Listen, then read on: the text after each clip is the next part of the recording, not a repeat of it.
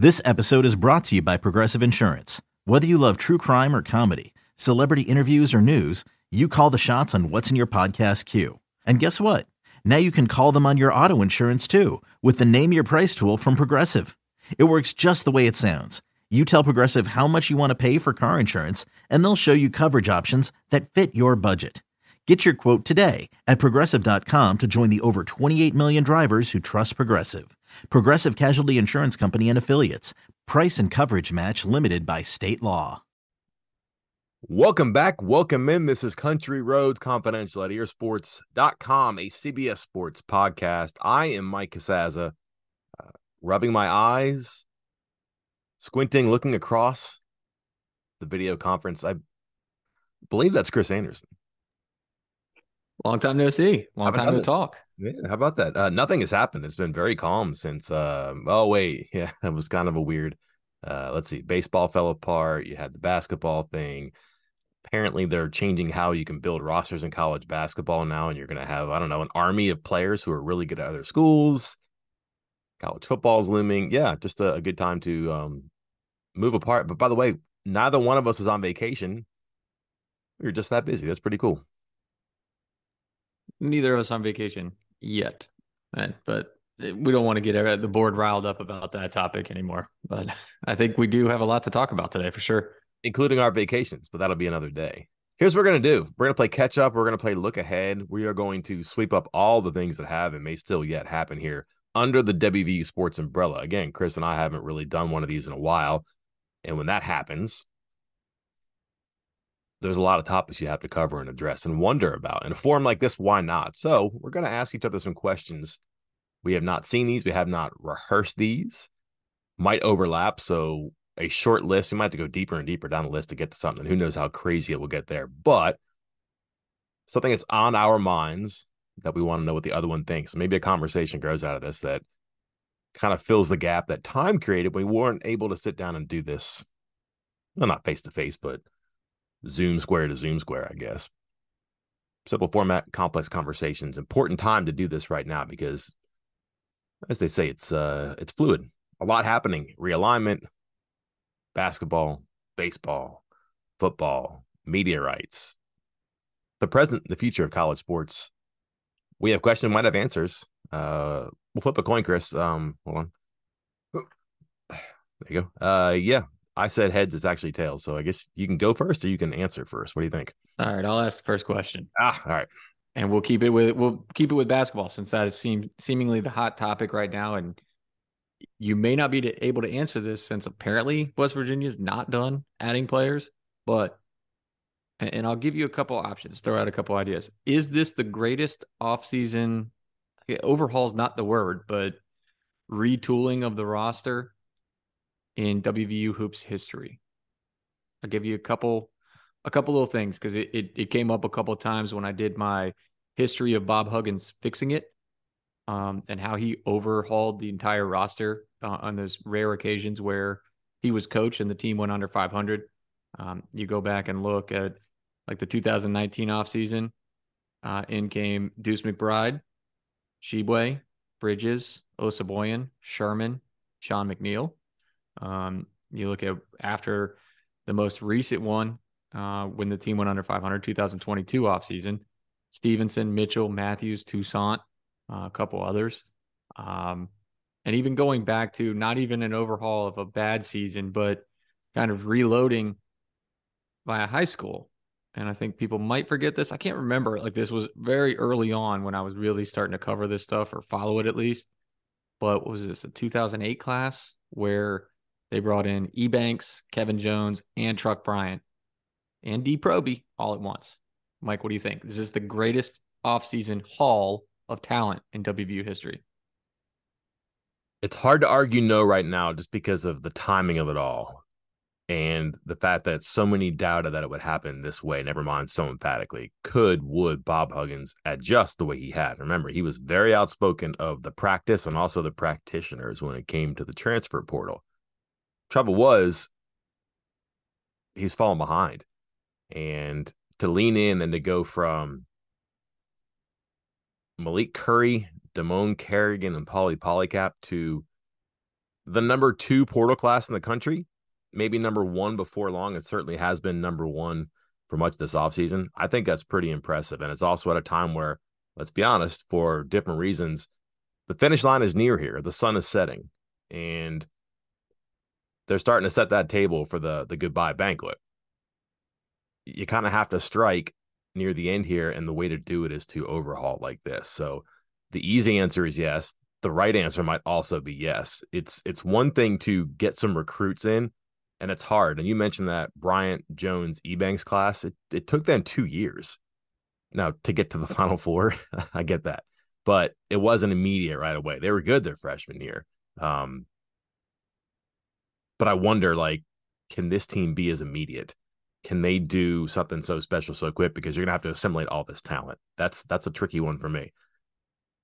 But again, you don't even have a chance to do that unless you get the players here. So to have all these pieces and to have a roster that does seem pretty complete and flexible and versatile and can do different things and can stay out of different matchups, that does seem important. Top of my head though, Chris, I'll look at this. I'm going to go back to the 1950s. You have a generational player like, I don't know, Hot Rod Hundley, 55 through 57. You're thinking, man, he'll never be that good again. You have a generational player, Jerry West, 58 to 60. You think, oh man, it'll never be that good again. You have a generational player, Rod Thorne, 61 to 63. You think, oh, it'll never be that good again.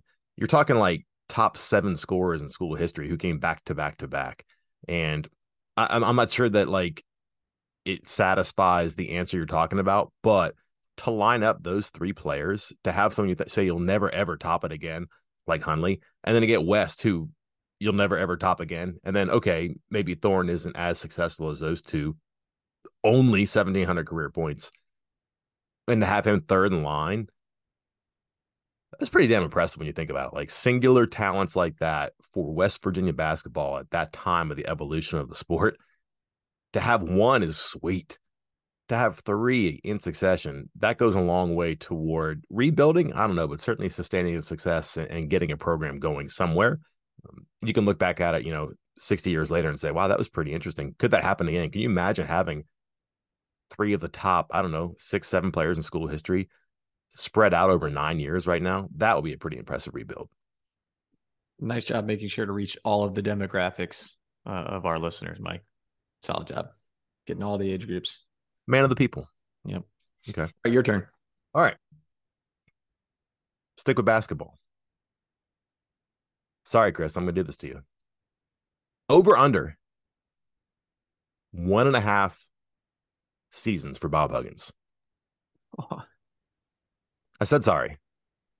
But let's be honest. I appreciate you apologizing beforehand. But let's be honest, this is something that a lot of people are talking about because of the contract, and also it's because of the circumstances of his career, the longevity he's had, the controversy he's had this off summer, the way that his employment is no longer guaranteed beyond this year, but also, as we're talking about, perhaps his best roster at West Virginia, and I would say since those early Cincinnati days for him. I would say my answer is dependent on how well you think this team is going to gel and how well they're going to do this season. Because even before this spring's incident, if you will, I thought there was a real possibility that with the talent he was accumulating and putting together on the court, that if he had one big season, like say, Big 12 championship, or like in the regular season Big 12 championship, or a Big 12 tourney title, or a Final Four run, something of that nature, I think that would, despite his comments also this past season, just a few months ago, about how, the young guns want him to, or people want him to give it up and give it to some young guns, and he's not ready to do that. I thought if it was one big high note, he would go out on it. So I think that was already in play. And then you add in what happened this spring with his comments. I think that maybe, makes it even more likely, because then again, it's a lot more going on for him. It also eases it up on the school with the changes in the contract. So I think 1 year is a real possibility, and it's kind of dependent on how this team does. Because I think if the team does not do well, or is okay or good, and but not great, that itch might still be there, and he might still have a desire to keep going. And I don't think the school is going to try to push him out with a good year and no other, issues. So I'm trying to find a way to cop out on this answer. I'm not. I'm going to say over because I do think this team's going to be good, but I think it would have to be something spectacular for him to say, okay, I'm good. I'm done. You could do spectacular and under too. That's interesting to me. But imagine what that would be. Like, I think that would have to be like they're in the Final Four for him to do that. Like, I wonder if Big 12 champion regular season, let's say. How about this? Big 12 tournament champion, top 3 finish in the regular season, and into the Sweet 16. Would that be enough for him to say, you know what? It's been awesome. That was hard to do, but it was redeeming. I'm ready to go right now. This is it for me. I say yes. Okay. I say yeah. So I would say he would be done after one season if that scenario played out.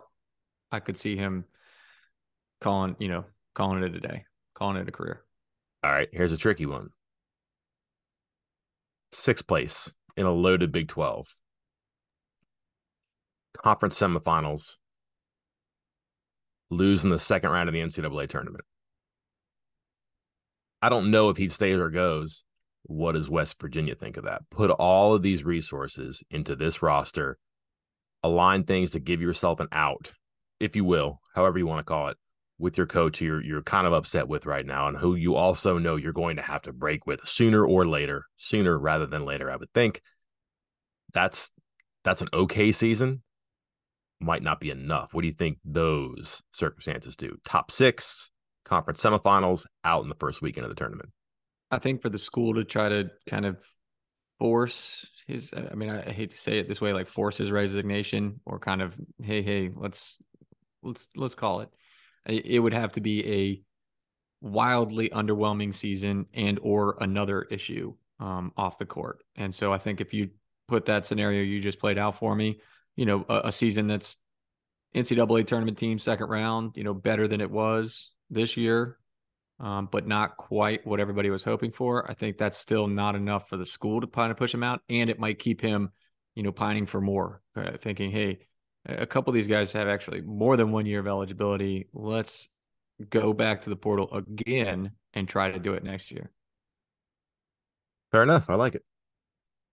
All right. My question, speaking of over-unders, football. Last year around this time, they released the over-unders for the 2022 season, and they put West Virginia at 5. And both you and I think both of us, I know I did, and I think you were with me at least to start, said 5 felt low, that was a good number to go on because we felt it would be over. But even if it wasn't over, 5, you would still get your money back. And it just didn't seem like it was possible to get under 5. Well, it was possible, but even with everything going wrong, they got to 5. This year, tougher schedule, I'd argue, 4.5. Is that fair? And what do you think of that number for West Virginia this fall? I think it's the right number because that is probably where you're going to have a conversation about West Virginia. Are they worse than last year? Are they better than last year? Better is 6 wins. Worse is 4. The trouble is they could also be about the same as they were last year, which that is about the story of West Virginia in Neil Brown's time here in charge. They are about the same. A little better here, a little worse there. The program is not in the same shape, but it's not dramatically improved. The roster is better, but what has it gotten them through 4 seasons? So I think that's the right number. Is it fair is a really good question. So I'm leaving town here for a while, and I'm trying to do some stuff to look ahead to the season to fill some space when I'm gone. And I am struck by the fact that West Virginia's problems are problems that other Big 12 teams have. And a lot of it's roster turnover. But just anecdotally here, a lot of the oh no about the Mountaineers is, oh no, new quarterback. You know how many new quarterbacks there are in the Big 12? Like 6 of their first 7 opponents have a new quarterback. Now, granted, like a new quarterback could be a Tyler Shook at Texas Tech, who was unbeaten in games he played in last year. A new quarterback could be Chandler Morris, who is a pretty talented guy at TCU. But one problem is not the same as another problem, but they're kind of similar. So that's what's so curious about that number to me. Can they have the same problems and be worse than everybody who has those problems? You might say yes, just because this isn't a team that's really indicated, it can separate itself with similarities. Like you have to have something different, something better to do it, which they also have not lacked. So I think it's a fair number. I think it's probably the right number. It's just, to me, I'm not sure I necessarily agree with the schedule being as tough as it is.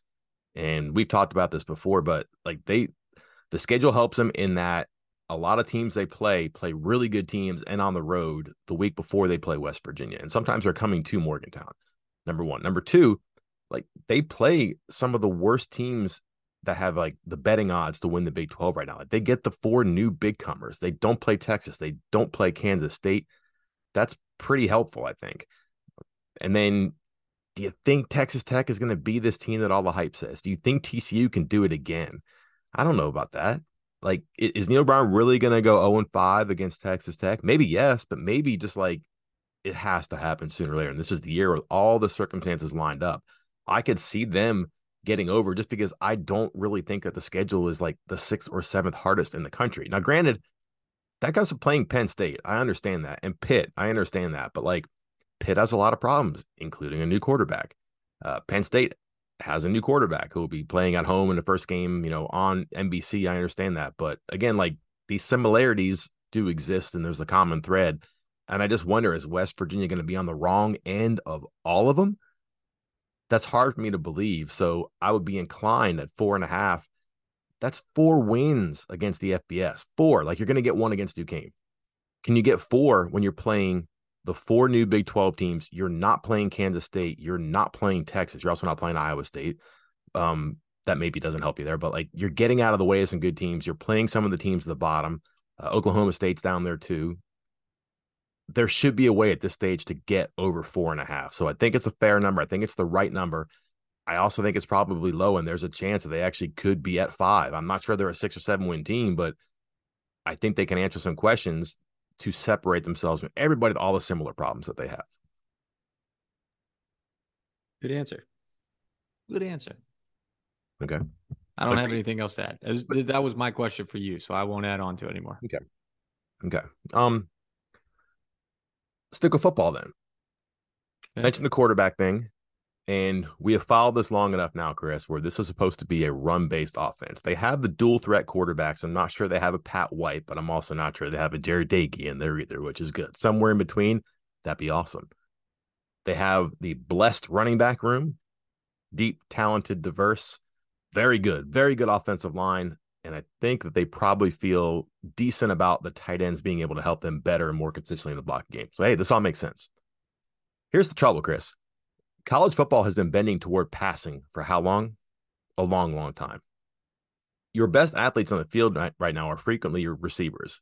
Twitchy, fast inside, can stretch the field. Tall, long, fast, can stretch the field outside. This is a passing offense. We've gone into the shotgun. Everybody's spread. Everybody's air raid. Everybody's 3, 4, sometimes 5 receivers. That is the trend. West Virginia is going to be different, unique. They're going to zag when everybody zigs. They're going to run the ball first, foremost, maybe better than they pass it. That's what we think. So here it is. 1, is that true? And 2, is this collection of coaches and players the one that bucks the trend and succeeds by running the football first, foremost, better than they pass it? Well, I think that second part's the biggest question mark for me, because this entire coaching staff essentially has a history of air raid. And came from the air raid tree. They worked under air raid coaches. They worked in pass offenses. That is what the offenses have been. Now, are they, 70 pass a game type coaches when they have had the opportunity to kind of mold their own offense like Neil Brown has, or when Sean Reagan's been involved? No, they're not. But you're then asking them to completely flip the offense into this run style. And I think that is, concern seems like too strong of a word, but I think that's a good question to ask, because you have coaches, again, that just have a history of coaching and teaching and calling plays one way. And then there is this understanding that they are going to completely change that and do something different. And I think that's going to put a lot of pressure on Chad Scott, whether he is calling plays or not. That is still going to put the pressure on him mostly because that's his position group that is going to be carrying, the brunt of that, and it's going to have to handle most of what's going on in this offense if they do make that switch. Now, something that I do think helps is the ability of these quarterbacks to be somewhat of a dual threat, or even more than somewhat, because we've seen Neil Brown kind of work with that before, not at West Virginia per se, but he has before. And so I think it is possible. I think it is doable, but that's the biggest question mark. And I don't think I can answer it, is how are these coaches who have a history of pass going to suddenly be, good to great run offensive coaches? The part about the staff is great. They had 2 openings in the staff. They could have hired an offensive coordinator. And they went they went their own way on the staff. I have no idea how it's going to work out with Bilal Marshall and Blaine Stewart, but they did not bring anybody who's like, hey man, we've been a power I team, or I've been a wing tee, a veer, whatever. You haven't gotten that from the coaching staff. And I think you make a really good point too, to call these plays and to understand, like, listen, football is football. I get that, but your philosophy, your identity, it dictates so much. And the one thing is, calling plays, you're setting things up a lot. And it's one thing to set up for an air raid, to call plays in the first and second quarter that set you up for play action or misdirection, or something that's power based so you can stretch the field with some sort of a sleight of hand, like a play action pass over the top. Like, you've really got to plant those seeds, and not to say they can't, but that's a curiosity for me. Are they going to be so familiar with that you'll be able to notice they're good at it? Or will they be so new to it that you'll be able to notice that they fumble a little bit? And did they fumble it by not being more specific with their staffing decisions in the offseason? And then also, did they really not change anything? Are they going to be about the same? And we've just taken words from coaches and we've turned this offense into something it is not going to be. I don't know about that one yet either. Do you want to ask who's going to call plays? That's question 7 for me. And I was going to wait for you to like just dance around it for 3 minutes and be like, okay, enough. I learned my lesson. I was going to say everybody contributes to the offense, Mike. That's the answer. Everybody. Yeah. So like, one person has the formation, one person has the motion, one person has the snap count, and then one person has like tempo or not. There you go. Perfect. All right. So I've asked a football question, a basketball question. Let's go baseball now. Let's cover all our bases, if you will. There are some things, obviously, that work against West Virginia when it comes to putting together a competitive baseball team, and those being geography. Like, again, it tends to skew towards teams that are in the South that can play baseball year round, that don't have to worry about winter, all that stuff.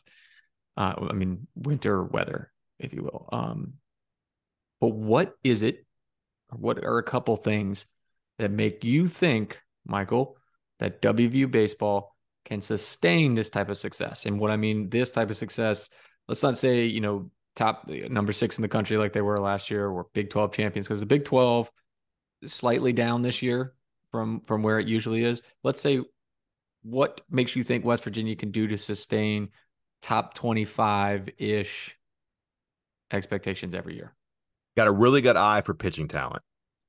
One, not all Alek Manoahs and not all Michael Groves, but like, they do have a thing right now where you look at it and they're getting 6'4", 6'5", 6'6", 6'7", 6'8", but like, you're talking tall, powerful arms. They're going to grow into their bodies, and they're going to be like legit mid-90 Friday, Saturday guys when they hit their junior years.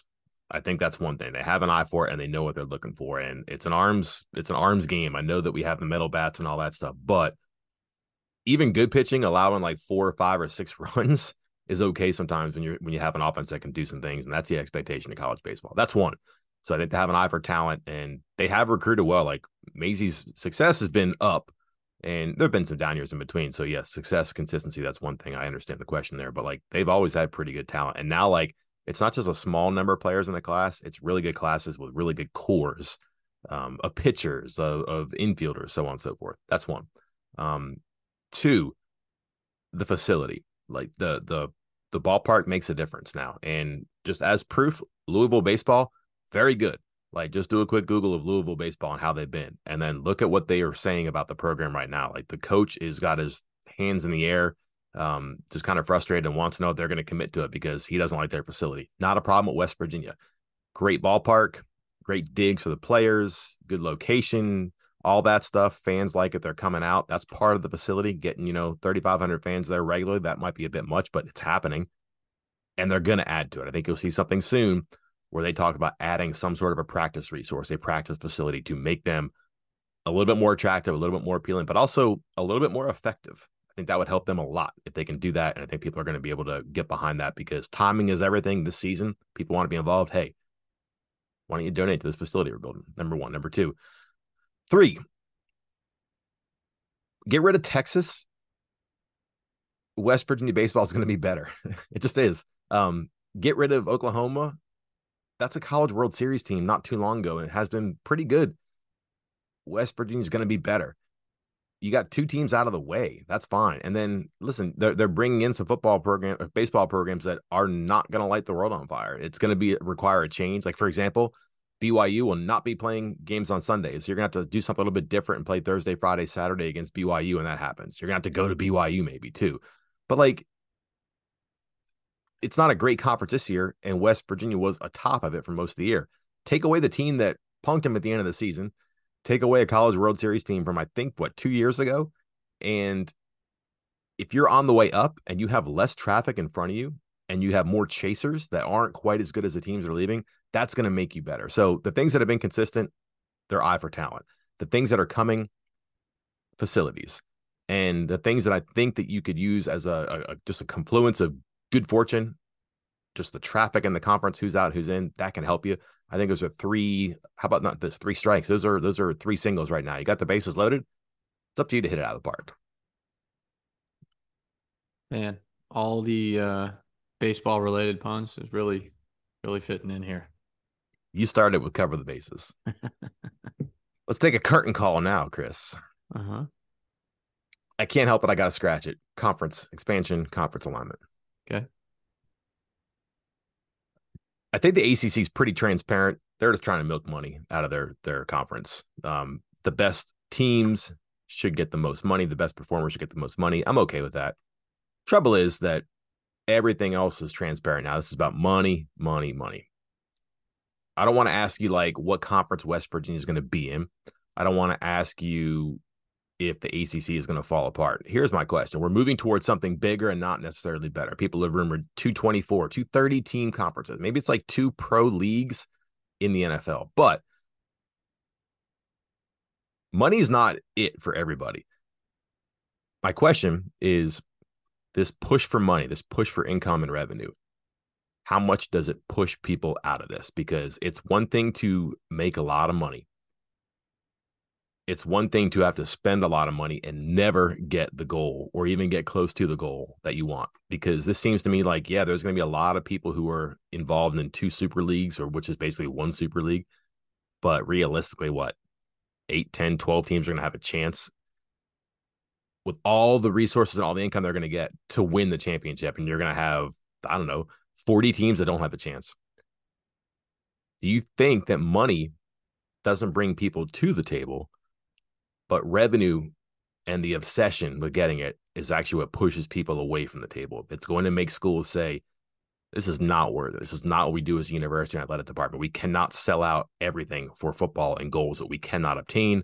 Thank you, but no thank you. I'm having flashbacks. I think we did a whole podcast on drafting a 40 team league. Was it 40, 48, something like that, 224 or 220 team conferences. And we had a lot of discussions about teams like that. Like, would a UVA be like, nah, we're good? Would a Vanderbilt be like, nah, we're good? And my answer has not changed. The answer for these schools is always going to be yes, because the money from football is what's going to help them sustain everything else. And I get that if you're not in this top league, you don't have to spend as much for football, but still the actual profit, if you will, from football is so great that it funds everything. So I think even at the expense of having to spend more on football, and going through all of these hoops, they are going to push for it. I think you're going to see some schools up and down, the ladder here of the, say, more academically inclined non-football schools like a Vanderbilt and a UVA, as well as like the powerhouse football programs like a Georgia and Alabama.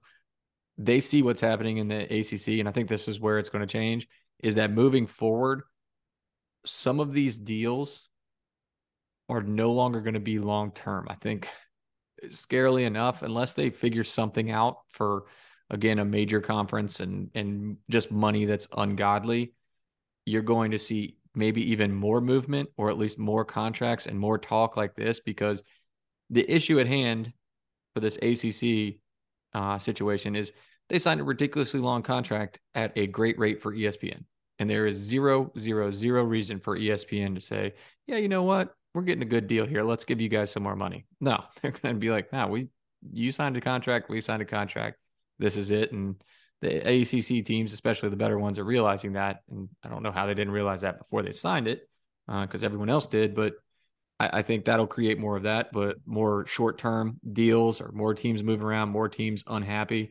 Because I think no matter what school you are or what the situation is, they're going to be pushing for that money, money, money at the expense of everything else. Okay, that's noble. I get that. I understand that too. At least it's authentic, consistent with the schools. Revenue sharing, that, or I guess the revenue distribution. I think that's a wedge that could really push this away from the table, though, because if all of a sudden you're spending the requisite amount, you have to spend so much, and perhaps they tie reinvesting into athletics as part of the incentive program. Like, you have to spend this much to get this much revenue. I think that could be really hard for some schools to reason with, like, why they would do that. And then all of a sudden, if you're Wake Forest and you find yourself in a conference with like Utah, why are you doing that? Like what's the deal? Like, what are we doing here? This doesn't make any sense for us, our fans, our players, student athletes. Sorry. It's a strange thing to me. I think you're right. I think it's short-sighted and maybe optimistic of me to say people won't chase the money. And I think that there's probably a select number of schools that would have thoughtful conversations about this. I just don't know that there's so many that it would really move the needle. But a neat question. I think you have the right answer, though. Do you have I was gonna say, any more wild cards? 1, 2, while we have some time here. I got one more one for you that I had. Again, we were doing 3 questions a piece, but I made 4 just in case we had some overlap, because we do tend to ask the same questions or have the same answer sometimes. This one might be easy. I don't know. Out of the May/June arriving transfers, now West Virginia's been announcing a handful of them recently, guys that are enrolling. Who will have the most impact? Okay, can't pick any of the guys that arrived back in January. So that is going to leave you with, here are your options. Who is going to have the most impact out of defensive lineman Fatorma Mulba, cornerback Beanie Bishop, edge rusher Tyron Bradley, safety Anthony Wilson, defensive lineman Tamiwa Durajaye, wide receiver EJ Horton, or wide receiver Noah Massey? So my instinct is to say EJ Horton, because they don't have someone like him, but I just don't know that they know how to use someone like him either. It'd be cool to say, hey, man, here's a burner, a guy who's like a 4.3-ish guy that can go deep and catch it. But can they do that? Can they connect? I don't know. I've been kind of like very intrigued by Bradley. There's something about his growth from first year to second year, and the fact that he did not look like an FCS player anymore, and now he's not an FCS player. And that's kind of what they need. They need that big, intimidating guy on the edge, and who could stand up, who could be in a 3-point stance, who can be off of a tackle shoulder or a tight end shoulder and make some plays and chase things down. I think they're going to be okay in the middle of the line of scrimmage. And if they can get like another force on the outside, that would be really interesting. The question is, can he transition? Because, yeah, he didn't look like an FCS player, but all of his opponents look like FCS players. That's not going to be the same situation for him now. Can he overcome that? I don't know. There's a whole lot about him that I like as far as potential. And I do think that the coaching there, whether it's Andrew Jackson or maybe sometimes Jordan Leslie, who was a defensive line coach, he is the bandits coach, but I mean, coming from the edge and being a pass rusher, he knows about that. And can they scheme it up to spill some action to him, or to spill him into the backfield, or anybody in that edge? But there's a need there. They don't really have that guy, and he kind of fits that mold, or fills that spot. Too many corners and safeties for me to like pick out one of them, like which one of those guys is going to be the difference maker. But because they kind of blend in. And I don't see a guy that blends in like this one here. It just seems like his growth as a player statistically and his size from year to 1 to 2 sets him up to transition and to be a factor, I think. And it's up to him, but I think he'll be in position to be in position. Good answer, because I'm with you on the defensive backs thing. I was thinking my answer would probably come down. I wanted to say like Beanie Bishop or Anthony Wilson. Like I feel like they've been the more accomplished players at this level already than some of the other guys that are arriving this summer. But like you said, I mean Bishop is one of what, 4 corners coming in and a couple safeties coming in with Wilson, and safeties got a lot of returners back there.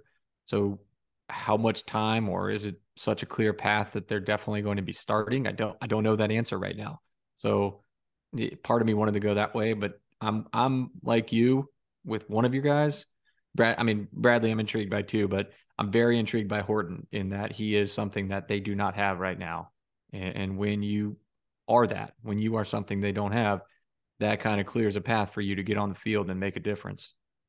Yeah, that's why I think he's a guy that's got to run routes. Like, don't make him run streaks and those low slot fades. Like, I would be handing the ball or throwing him screens, and I just haven't seen that. But maybe they haven't had a guy like that. We'll see. Final one for me, Chris. How much do you miss John Higgins? First off, didn't he we did this with him and I was trying to find the video when they announced his retirement where we talked about the 3 blind mice, and it wasn't who everybody thought it was. And actually, like Higgins and West Virginia's history with Higgins, or at least recent history, the stats I had available, they were, West Virginia was like 4-3 in Higgins's last like handful of games, with like actually fewer fouls called against them than in typical games. And I know that's hard for a lot of people to believe, but it was true. At least if my memory serves me correct. I know we wrote something about it, but I think it was the showboating and him being at every game every night that really riled people up. And it makes me nervous as heck that he is going to be mentoring and raising the next generation of referees. Because again, I don't know how many, quote unquote bad calls he made. I don't think he was like bad in that sense. Like I think he was an accurate ref most of the time. I think a lot of the times it was him kind of wanting to just be involved in everything. And again, it's not showboating, but just interjecting himself in the game. And it makes me nervous that somebody like that is in charge of teaching the next generation of refs. It doesn't look like that's going to get any better. If you're on DraftKings or FanDuel, I would recommend paying attention to games in the Big Sky, Big West, Mountain West, Pac-12, WAC, and West Coast Conference this year, because he is in charge of the officiating crews for those leagues, and home and road splits might be interesting. Also, if this is a good like Final Four or NCAA tournament official, and the state of officiating is so much that like you can single him out as being bad, and again, that's debatable, but certainly the arrows have aimed at him a lot. He's not officiating anymore. Who fills that spot? Like, what's the quality of that official or those officials? That's not exactly heartwarming either.